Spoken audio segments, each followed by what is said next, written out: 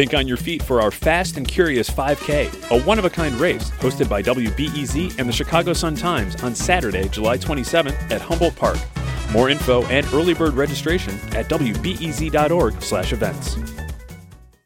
This WBEZ podcast is supported by Ravinia, with over 100 concerts under the stars this summer, including Daryl Hall and Elvis Costello, Norah Jones with special guest Mavis Staples, the Beach Boys with special guest John Stamos, Shaggy and TLC, Jason Isbell and the 400 Unit, the Chicago Symphony Orchestra, and more. Their 30-acre park is nestled in a gently wooded area. Bring your own picnic or eat at one of the park restaurants. Tickets available now only at ravinia.org. I'm Sasha Ann Simons, and this is Reset. On today's show, President Biden's first State of the Union address. He opened with a message of solidarity. Russia's Vladimir Putin sought to shake the very foundations of the free world, thinking he could make it bend to his menacing ways. But he badly miscalculated. He thought he could roll into Ukraine and the world would roll over. Instead, he met with a wall of strength he never anticipated or imagined. He met the Ukrainian people.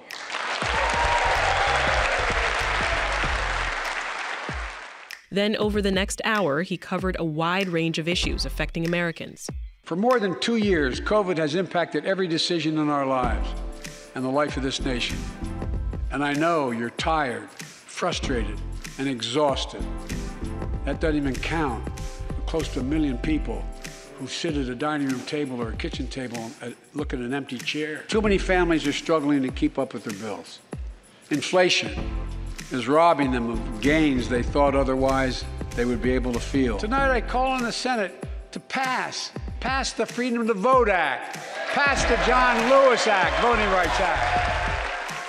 Biden delivered his speech as his approval rating hit a near record low the day before.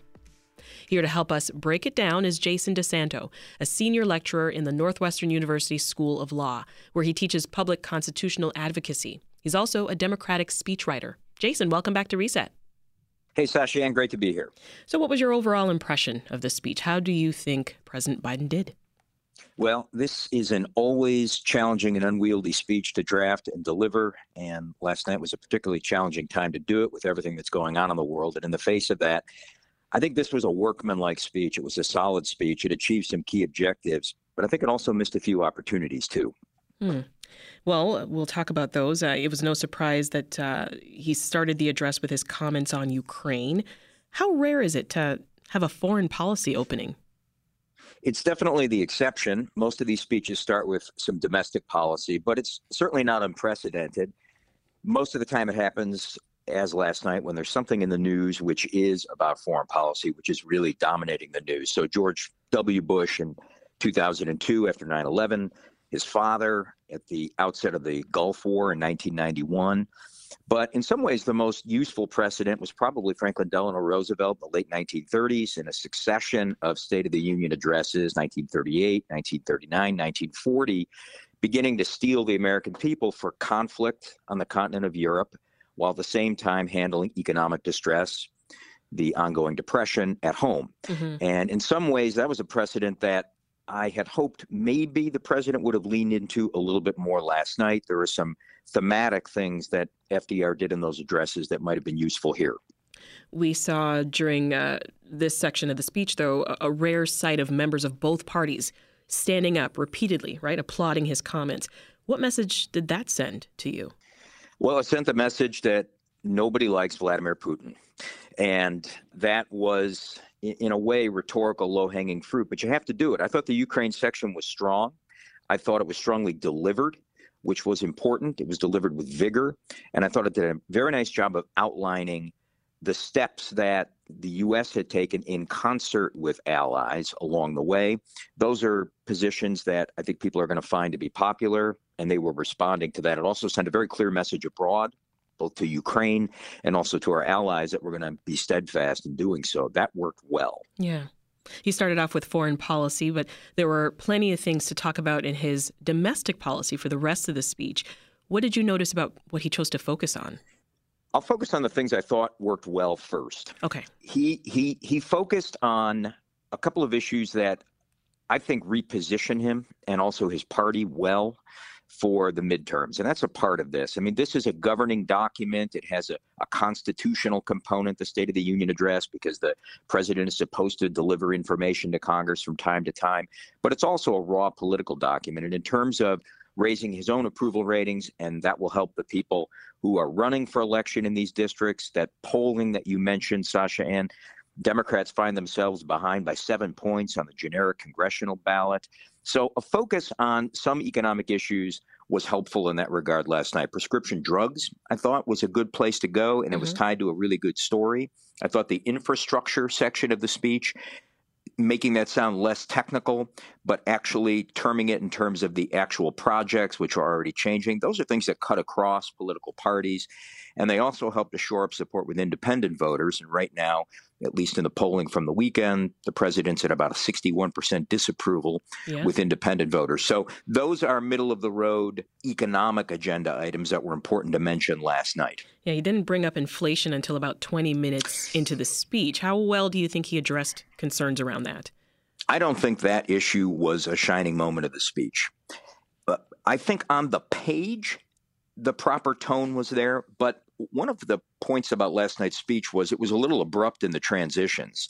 Some of that was in the writing, but some of it was also in the delivery.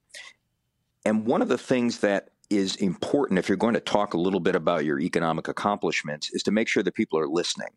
And they're going to be less apt to listen if they feel like you think you're chest beating about accomplishments rather than meeting them where they are in their own economic distress. There were sentences in this speech about how inflation affects people. You played one of them coming in.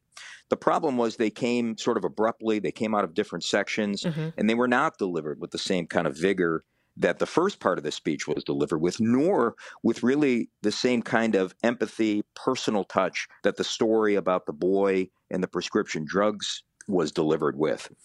So I did not feel like the economic explanation of why we're in inflation was particularly well handled. And that would be a place where I think there were missed opportunities because it colors everything else the president is going to say. I think there is a good economic story to tell, but it's not a story of triumph. It's a story of progress. And in order for people to understand that, they need to understand that you're meeting them where they are. I didn't think that really came through last night. Yeah. Well, throughout the speech, Biden seemed to give several nods to Republicans, especially when he talked about policing. Let's listen to a little bit of that, Jason.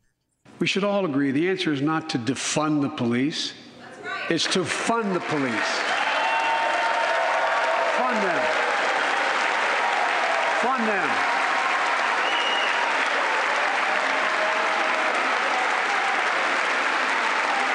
Fund them with resources and training. Resources and training they need to protect our communities. How strategic was this? This is part of the same kind of positioning we were talking about on the economic issues like prescription drugs and infrastructure. For Biden to be able to put himself in the minds of people who are watching as somebody who is not on the outer edges of his party, but is still well within the mainstream of his party.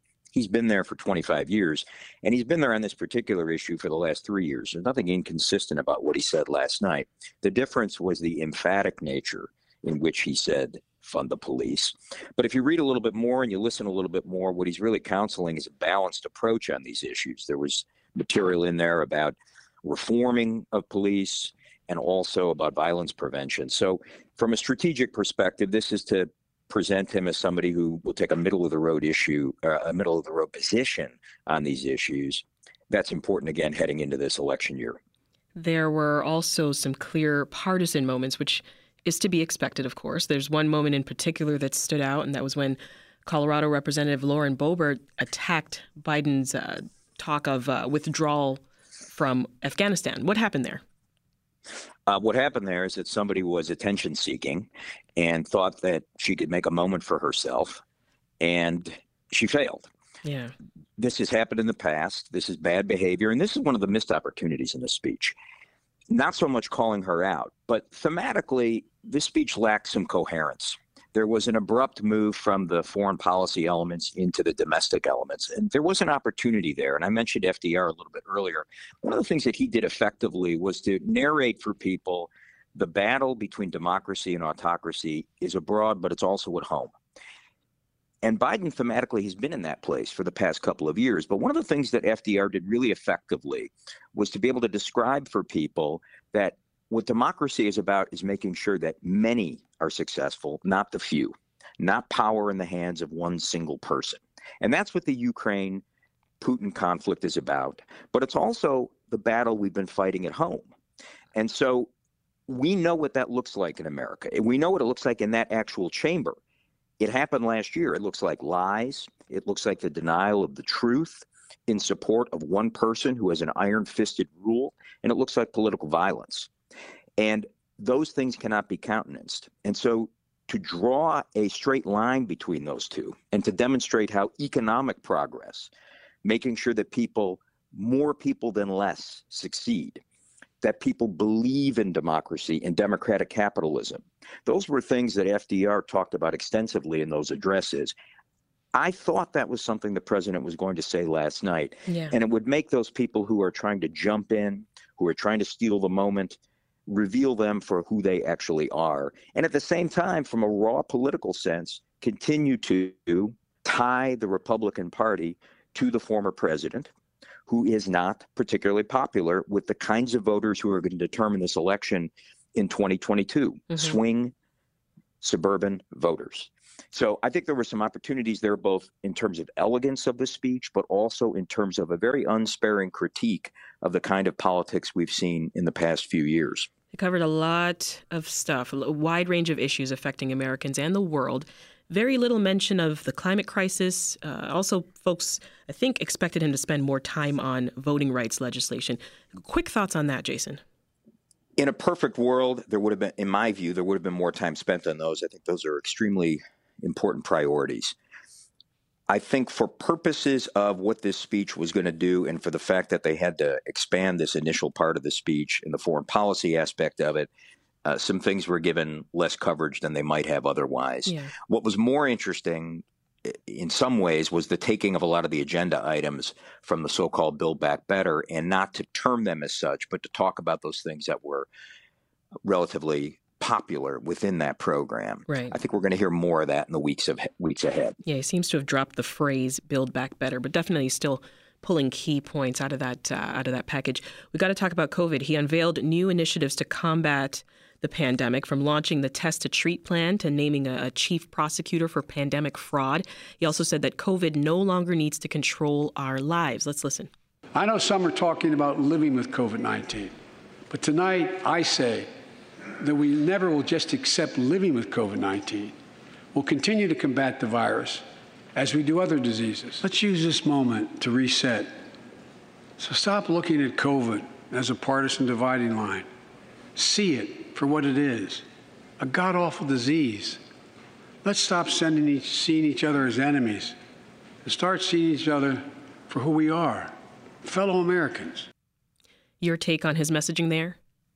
Good politics, center-of-the-road politics, wrapped around a value of unity. That sort of launched him into the part of the speech about the so-called unity agenda. Small bore issues in some ways that we might think about them have tremendous impact on people's lives, but we don't think about them as dominating the national discussion, opioids, for example. But it was of a piece with those parts of the speech, trying to find a place where people can come together rather than come apart. And that speaks to larger issues about what campaigns are actually about. They are about, in great measure, trust and whether people share our values and whether people are effective leaders. And again, there, even on the Ukraine section, that was an opportunity to really assert a credibility on leadership that then could have an impact in other areas, could earn Joe Biden the benefit of the doubt on 50-50 issues, even on domestic issues. So this stuff all has to work together. And in some cases, it's about the specific issues. In other cases, it's about building up the credibility of the president so that his numbers will rise and also so that his proposals will get through that Congress. That's it for today's Reset podcast. If you want to hear more conversations that tackle the news that impacts you, subscribe to this podcast. We drop a new episode every weekday afternoon. But that's it for today. I'm Sasha Ann Simons. Thanks for listening, and we'll see you back here tomorrow.